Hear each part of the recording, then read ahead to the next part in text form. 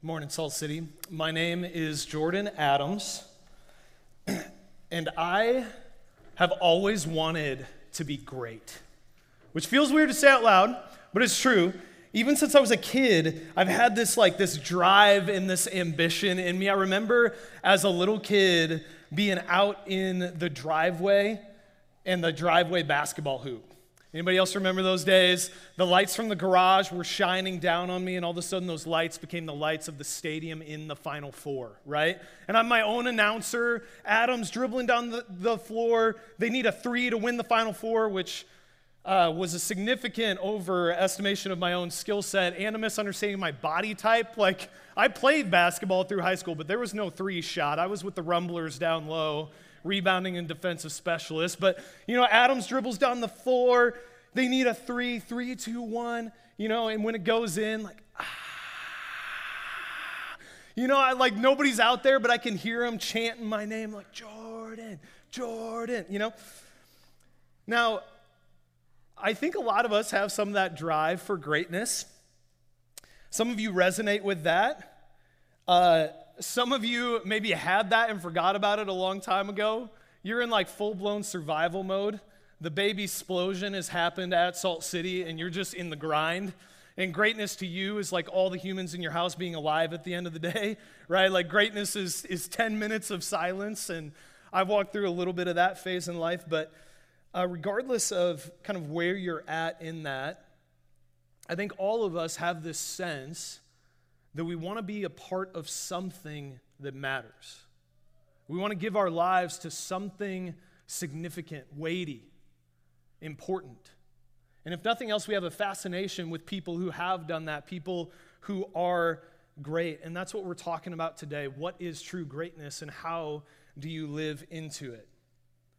Now let me hit pause on that. We're going to come back to that, but I do want to take a second and introduce myself a little bit. So a lot of you are new to our church, or some of you that haven't seen me up here on stage as much as maybe I was before, and that's because my role has changed. So I am now a church planting candidate. My wife and I are planning on heading out to plant a church in West Lafayette, Indiana in 2023 to try to reach out to that city and to students at Purdue.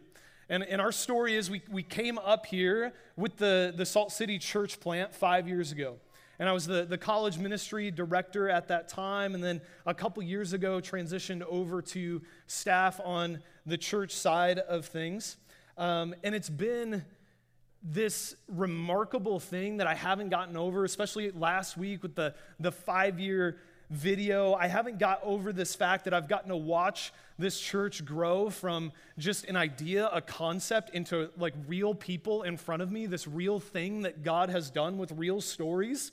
And we get to go be a part of that again.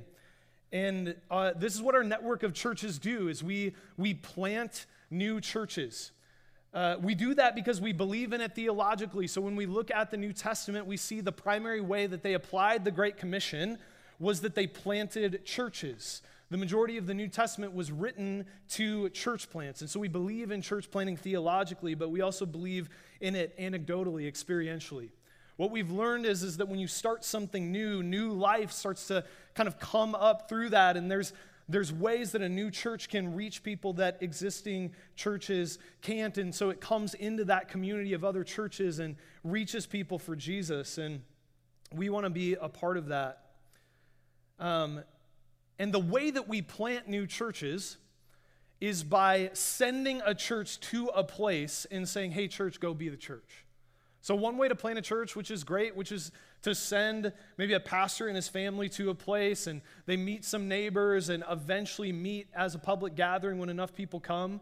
But the way that we go about it is we actually want to take a church to a place and say, live as a witness to who Jesus Christ is in that city. Just go be the church. And so our strategy is ordinary Christians living ordinary lives with an extraordinary love for each other given by an extraordinary God. And we think that people will want to be a part of that. And so in order to do that, we need people to move with us. We need a church to come. And so we've actually got some vision trips coming up where people from Salt City and from other churches around our group of churches will be traveling to West Lafayette to see the town and consider if maybe God is calling them there. And so I want to make an invite out to you guys. We've got one actually this weekend. It's not too late. Come talk to me after the service if you're interested in that. Otherwise, we've got one the first weekend in November. Again, come say hi. I can get you information on that. But we've also been able to start a small group, a Salt City connection group with people from this church that are planning on moving with us. And it has been so awesome. And I'm encouraged by their faith. And they're a group of people that are choosing to give up their life as it exists now so that somebody else that they don't know yet can meet Jesus. And I'm just encouraged and challenged by the fact that they've started to give up on that dream of a stadium of people chanting their names, and instead they've replaced it with the desire for a stadium of people chanting the name of Jesus. And regardless of if you go or stay, that's what we're after and what we want to participate in. That's true greatness. And so I want to talk about this idea, kind of back to it, of true greatness. How do we be a part of it? Well, in Mark 10, there's two different stories of people coming to Jesus wanting to be great. The first story is a famous story in the Bible of the rich young ruler. That's in Mark's chapter 10, verses 17 through 31. If you want to start flipping to Mark 10 with me, that'd be great. And then the second conversation is with the disciples in verses 34 through 45, And I just want to point out that in these conversations about what it means to be great, Jesus does not critique their desire to be great, but he critiques their methodology.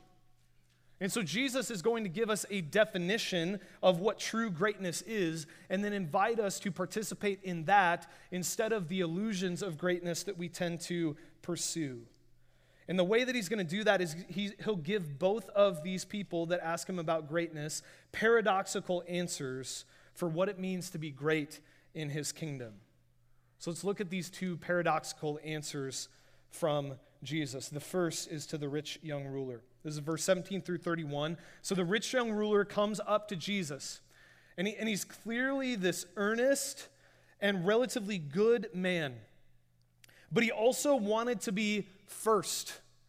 He wanted to be powerful. He wanted to be important. He wanted to be wealthy. And those things had started to grip him and grip his life, and they were distracting him from what eternal life meant.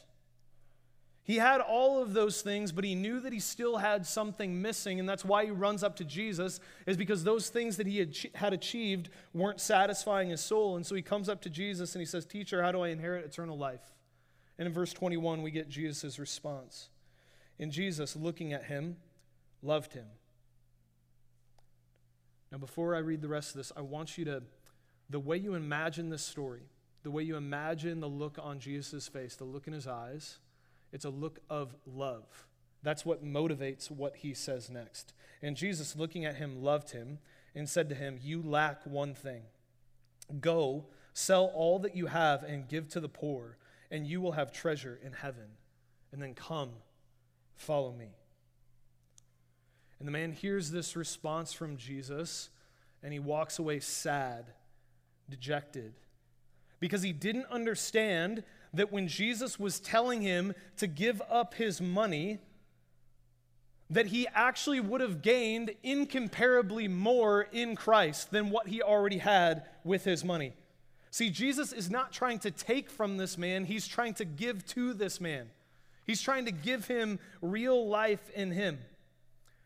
And so Jesus gives us the paradox of the kingdom himself in his own words, verse 31. But many who are first will be last, and the last will be first. The way that you win is that you lose. The way that you go up is that you go down. You lower yourself and you give away what you have in order that you can be elevated and you can gain in Christ. Now, I want you to notice something with this statement from Jesus. Jesus does give the man a command to sell his things, But when he says the first will be last and last will be first, it's not a command, it's a description of how the world works.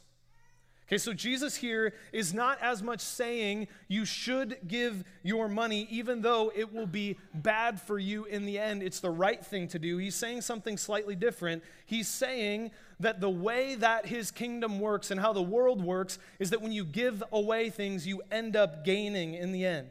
If you give away your life, you'll actually end up getting more in return ultimately. But if you try to hold on to it, it'll fall through your fingers like sand. You'll lose it anyway.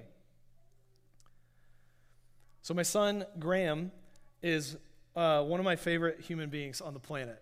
The guy is just an absolute delight, but he also is utterly accident prone. The dude has taken some lumps over his 3 years in life. At this point, when we go into the emergency room, we're on like a first name basis. They're like, "Oh, welcome, Graham. We haven't seen you in 2 weeks. It's been a long time." They know us well there. Just stitches, all kinds of stuff. And so this kid, understandably, is a little bit freaked out by the world. And so this is what it's like to give a piggyback ride to an anxious kid in your backyard. Okay, so I throw Graham on my shoulders the other day, and I take off running, right? I'm giving him the piggyback ride. And as soon as I start running, he goes, Dad, look out for the fire pit. We're going to fall into it. And so I turn, and I'm going a different direction. Dad, look out for the fence. Roman's going to eat us. Roman is the dog next door, a very large dog that barks at us. Okay, so I turn, go the other direction. Dad, you're going too fast. We're going to fall. And so I'm like, all right. So I eventually let him down off my shoulders. Like, let's play baseball, man. Let's do something different, new activity. And so we're starting to play catch, and an airplane flies overhead. And Graham goes, Dad, we got to go inside. We're going to get wet. And I went, what? Like, I don't understand that connection. And he said, well, it's thundering, which means that it's going to rain. And I said, no, dude, it was a plane. Like, there's not a cloud in the sky. We're good. And he's like, nope, it's going to rain. We got to go inside. And he just walked inside. I'm just standing outside with a baseball by myself. See ya. Now here's the deal. Graham was warning me about those first three things because he has experience with them. So he unfortunately has run into the fire pit at full speed. Luckily, there was no fire in it, but still painful. Hit his shins, and he fell into it, like near concussion. Thankful that it wasn't, but it still hurt, right? He hasn't actually gotten eaten by Roman, but he has gotten too close to the fence, and he's barked at him, and it's freaked him out. And he's run too fast too many times, and he runs with his head over his feet, and he falls on his face. And it all hurts, right? So those first three statements were legitimate warnings because they were in accordance with reality. Like, if we would have hit the fire pit, it actually would have hurt. The fourth statement wasn't actually in accordance with reality, right? So if we would have stayed out there a little bit longer, we wouldn't have actually gotten wet. And so all that listening to that like statement or command from Graham did was keep us from having more fun in the backyard, all right? So I think that for a lot of us, the way we think about the teachings and commands of Jesus, we tend to think they're like that fourth one instead of the other three. We tend to think that Jesus' commands are arbitrary and not in accordance with reality, and maybe we should listen to them, but if we disobey them, don't follow them, we won't actually get hurt, and really all they're ultimately doing is keeping us from having fun. But what I'm saying here is Jesus' commands are like the first three. His statements are like the first three. They're in accordance with reality. And if you don't listen to them, if you don't live in accordance with them, it will hurt. Because Jesus designed the world. He knows how it works. He has the blueprints. He understands this world and the right way and the wrong way to live in it, the good way to live and the bad way to live, the life-giving way and the way of pain and death. And when he says to gain your life is to lose it, or if you want to gain your life, you have to lose it, it's because it's objectively true. That's the way the world works. But if you try to hold on to your life, you're going to end up losing it because that is in accordance with reality. He's telling us what's true. That's the first paradox. All right, the second paradox of how the world works is that greatness comes through service. Look at verse 37, this conversation with James and John. Verse 37, and they said to him, grant to us to sit one at your right hand and one at your left hand in glory. Jesus said to them, you do not know what you're asking. Are you able to drink the cup that I drink, or to be baptized with the baptism with which I am baptized? And they said to him, we are able. And Jesus said to them, the cup that I drink, you will drink. And with the baptism with which I am baptized, you will be baptized. But to sit at my right hand or my left is not mine to grant, but it is for those for whom it has been prepared. So Jesus has just gotten done predicting his own death in Jerusalem. And James and John come up to him in a masterclass of bad timing and say, hey, Jesus, we know you just were talking about crucifixion, but we want you to do a favor for us. We want you to make us great. Again, this is what they ask him for, verse 37. Grant to us to sit one at your right hand and one at your left hand in glory. Now, I don't think when they're saying in glory, I don't think they understood yet kind of the reality of heaven and the type of kingdom that Jesus was building. I think what they're saying here is what they understood the Messiah to be, which was someone who would come and overthrow Rome.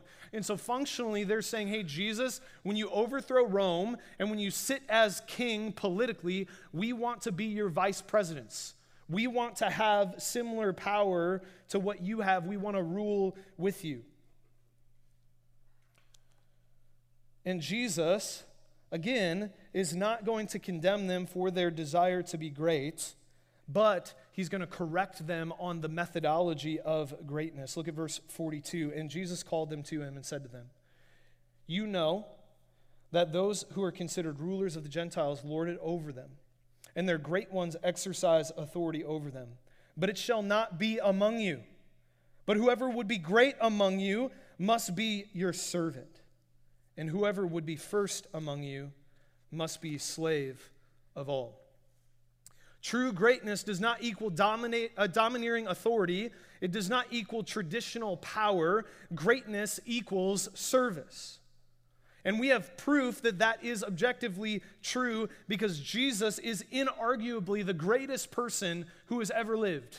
You can know that through looking at history, and we can know that through looking forward in Scripture. In Revelation 5, it talks about at the end of all history how these scrolls will be unrolled, which is symbolizing history itself. And they're calling out and saying, who can claim history for themselves? Who's the ruler of all of these things? Who's been in control this whole time? And nobody on earth or in heaven could claim it, but Jesus, the Lamb of God, steps forward and says that he can unroll the scrolls of history. He is Lord over heaven and earth forever. And what is his methodology for that utter absolute greatness? Verse 45, for even the Son of Man came not to be served, but to serve, and to give his life as a ransom for many. Service and humility was his methodology for greatness, and it's the only method for true greatness. I don't know if any of you have seen this show before. I forget what it's called, but essentially the premise was they would take CEOs of large companies, and they would have those CEOs start working an entry-level job so that they could get a feel for like what their company was like, how hard it was to do the job, but also so that they could learn like kind of how the managers were functioning, how the company worked. So I don't remember too much about this, but I remember this one episode distinctly where there was the CEO that started this entry-level job at a fast food chain, and the manager, of course, doesn't know that this is the CEO. It's a big enough company. The manager doesn't know who he is, and this manager was just absolutely horrible. Like not only to him, but to all of the employees. So she's making fun of him. She's berating him. He's actually doing a pretty decent job, but she's just yelling at him, and he just stands there and he just takes it. He doesn't say a word, and it's just really uncomfortable because you know what's going on, but this manager doesn't, and it's just this horrible scene. Well, then at the end of it, they turn the tables, right? And so then the CEO is sitting at his desk in his suit, and they bring in this manager, and she sees him and realizes for the first time like who he is. And in this moment, instead of apologizing, she continues to defend herself. And it's like interrupting him, arguing with him. It's painful to watch. And then in the moment of sweet justice that you just love, he finally has had enough of it, and he's like, look, you're fired. And he just sends her out, right? He was completely justified in that. Okay. Jesus lowered himself as creator into his own creation. Jesus came incognito as God disguised as a human being, fully human, fully God, but because of their perceptions of who he is, because of that incognito take, they didn't understand who he was, and they just said, who are you? What's your authority? Aren't you just this guy from Nazareth? And they treated him terribly, and he just stood there and he took it. And all of humanity, including us by our sin, rejected him, and we treated him terribly. And Jesus could have had the divine moment of retribution. There was this moment where they were mocking him on the cross, saying, if you're the Messiah, come down. And he could have brought down an army of angels to rescue him. In his resurrection, when he proved himself to be God, he could have then judged the earth. But that wasn't the point of his first coming. The point of his first coming was love. The point was that he came to be a ransom for many. And instead of judging you, he judged your enemies, Satan, sin, and death, so that you could be set free. Even in our rejection of him, Jesus humbled himself to serve and bless us. That's an incredible mystery that he entered his creation. Like I think about the words from Hark the Herald, veiled in flesh, the Godhead see, covered up in flesh, look through it and see the Godhead. Hail the incarnate deity. God's method of self-disclosure was the weakness of humanity. His plan of salvation was that he would be oppressed and afflicted, as Isaiah 53 talks about. He was the lion that became a lamb. His coronation was a crucifixion. His exaltation was witnessed only by a bunch of outcasts. That was his plan from the beginning. And he embraced humility and service. Why? Because it was his methodology for ransoming, redeeming the world. He gave up his life so that other people could have life. And then he looks at us and he says, I love you. Follow me. Be like me.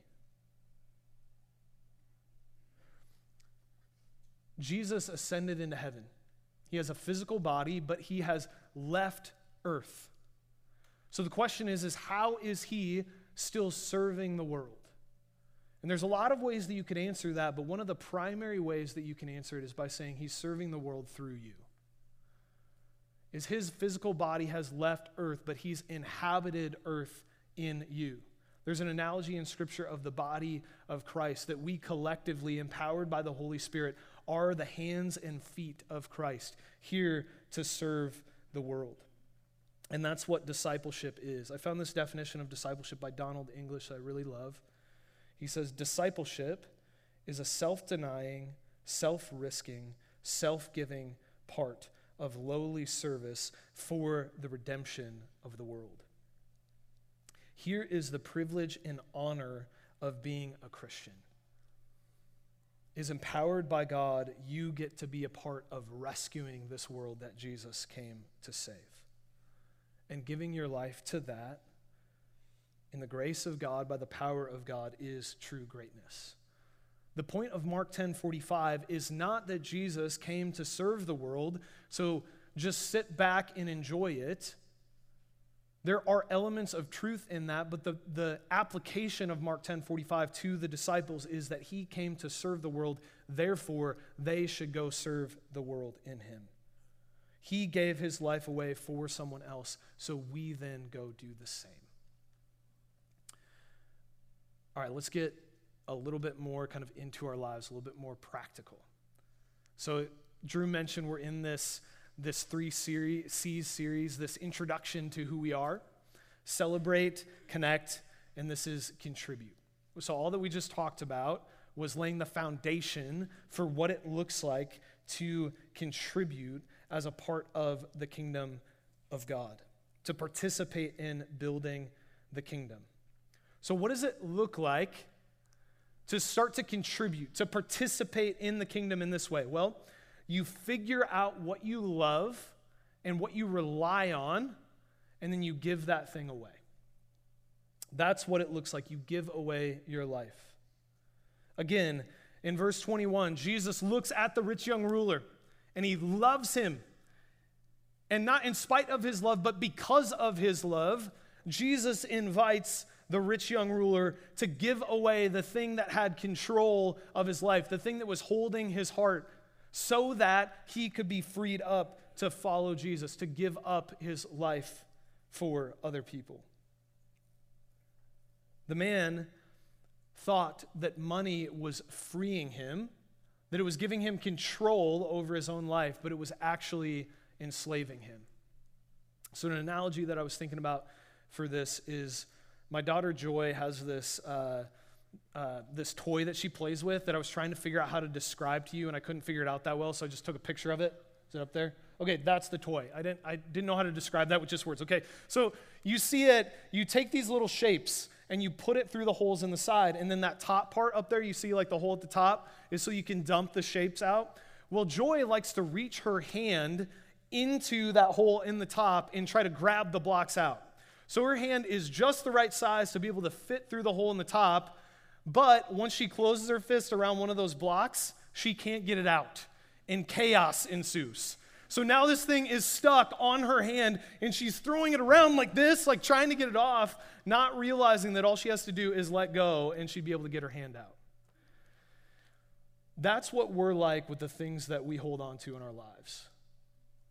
What are the things in your life that you have a white knuckle grip on? Maybe it's your money. Maybe it's your friends and your relationship. Maybe it's your job. Maybe it's your kind of this view of you as being a good person or a good Christian. What are those things that you get afraid to let go of, that you just have this white knuckle grip on? You think that those things are setting you free, but they're actually a trap. They're actually enslaving you. And so the life of a Christian looks like starting to open up your hands and to give those things away, to begin to contribute instead of consume, as an act of worship, of saying, Jesus, I believe in you, I trust you, and so I don't need this thing anymore that I've been looking for security to keep me safe. I can give that away to you because I'm found safe in you. You've rescued me, you've redeemed me, I have everything I need in you, I can let go. As an act of worship, but also as an act of love for someone else. So for all of us, this could be a few different things. Let's just talk about two of those things that we might hold on to for comfort or for security. The first one, money, and the second, comfort. Okay, so money. Do you ever have that moment where you see people that seem like they should be like roughly in your socioeconomic category, but they have way more stuff than you? And you're just like, how did you do that? Like, why is your house nicer than mine? How can you afford that car? Part of the reason is some people can't credit, like they just buy things that they can't. So that's part of the answer.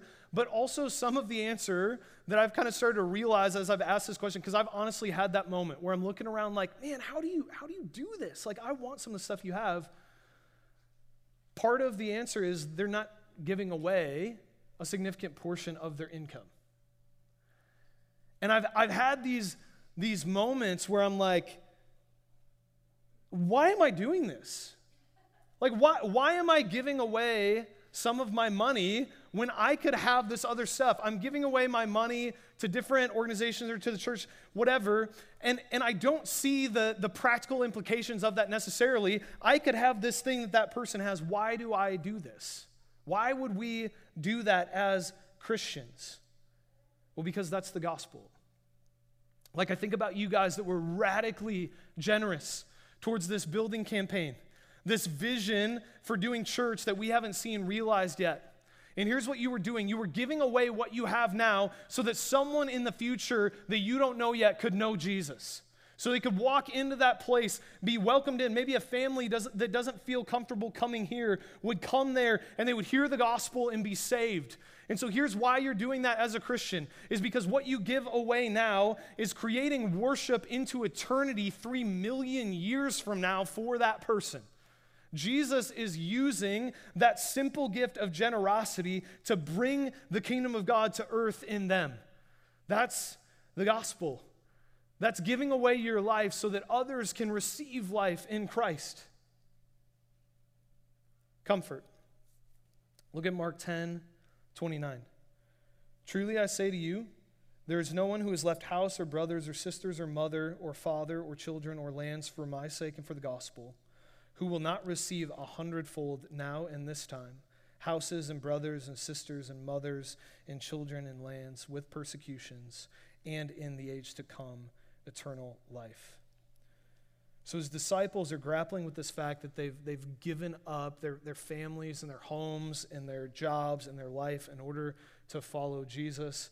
And Jesus here is reassuring his disciples that even though they have left those things, that God will ultimately replace and multiply those things.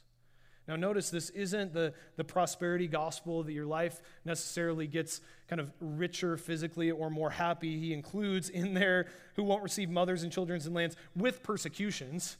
So you're going to suffer in this life, but there's a sense that you gain ultimately more by gaining discipleship to Jesus than you ever give away. And he's reassuring them of those things, that he will ultimately be the provider for them. But I just want to point out, in order to see God provide in miraculous ways for you like that, to see him come through for you when you give up your life for the gospel, you have to give up your life for the gospel. And so a very specific application that is, yes, a little bit relevant to my life, okay, but I think it works here.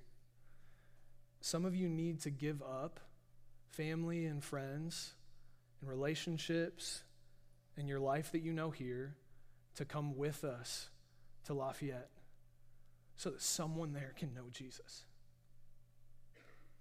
Is that the application for all of you? Of course not. Is that the application for most of you? No, but it is the application for some of you. And it's the beauty of giving up the life that you know so that somebody else can have life forever. That eternal impact is incredible. That you give up some of your life now and someone's eternity is changed. That even after your own death, Jesus is multiplying the impact of your sacrifice. That you get to see that happen for somebody else is one of the coolest things that you could ever be a part of, whether it's there or here or wherever God takes you. Give away your life so that people can meet Jesus. He's worth it. Hasn't he been worth it for you? Don't you want them to know? It's a privilege to get to see that. Some of you need to give up evenings at home with your family so that your coworkers and neighbors can experience hospitality in your home and can see the gospel live through your life. You need to give away your time so that other people that need it can have it. You need to give away your talents and your resources that God gave you, not to elevate your pride, but to benefit someone else and display his sacrificial goodness to the world. Be a part of it. Now, it sounds really hard, and it is. And none of us are living this out perfectly. The disciples that Jesus told to do this didn't live it out perfectly. But why is it worth it to live like that? Look at verse 30. Who will not receive 100-fold now in this time, houses and brothers and sisters and mothers and children and land with persecutions, and in the age to come for eternal life. Here's why you should live that way, is because you're missing out if you don't. Jesus here is saying that when you give away your life, you will receive a better life. And notice he says, in this life. Who will not receive 100-fold now in this time, but also in the age to come. So a lot of you have been counting the cost of Christianity. And that's right, you should. You've been thinking about what Christianity would cost you. You have to give away some of your lifestyles, some of your sins, some of your time, some of your energy. And that's good that you're counting the cost of that. But have you counted the cost of not being a Christian? It's way greater. It's a much greater cost. Thinking about Christianity and knowing Jesus and thinking about the things you would have to give up to know him, you're not actually losing anything because you're gaining infinitely more in him. It makes up for it and 100-fold more. Imagine you won the lottery, like one of those mega lottery, like $700 million, and yeah, it's taxed, you're not going to get all of it, but you're still making a lot of money. Imagine you win the lottery, you figure out you've got the winning lotto ticket, and you've got to drive 2 miles to redeem the ticket. And you sit in your home thinking, I don't know. It's going to take me about 10 minutes to get there. I'm going to spend a couple bucks in gas. I don't know. Like your friends would be like, what are you doing? Like you're making millions of dollars. You're not actually losing anything. That's what I'm saying. When you meet Jesus, you have won the lottery, and yeah, you've got to give up your life. And you've got to give up some stuff to follow him, but you're not actually losing anything because you're gaining infinitely more in him. The other reason why it's worth it is because you will never outserve Jesus. He's the Son of Man that came not to be served, but to serve and to give his life as a ransom for many. God's character is eternal and it's unchanging, which means that Jesus forever will be a servant-hearted person, which means that you for eternity will be being served by Jesus. He will serve you forever, and he's better at serving than you are. Which means that no matter how much you serve, Jesus will always be there providing for your needs. He's trustworthy. Give away your life and find it in him. Let's pray.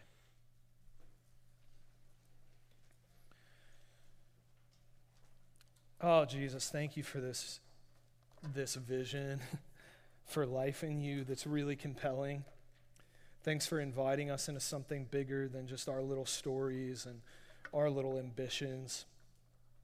God, make us into a church that gives away our life so that the city can know you.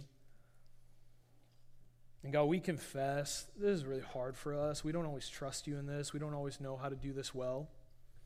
And I thank you, Jesus, that you are a humble servant that came to redeem us. And so none of us that trust you are condemned because of previous failures to serve. This isn't about impressing you with our service. This is about the fact that we love you and you know the right way to live, and we want to follow you into that.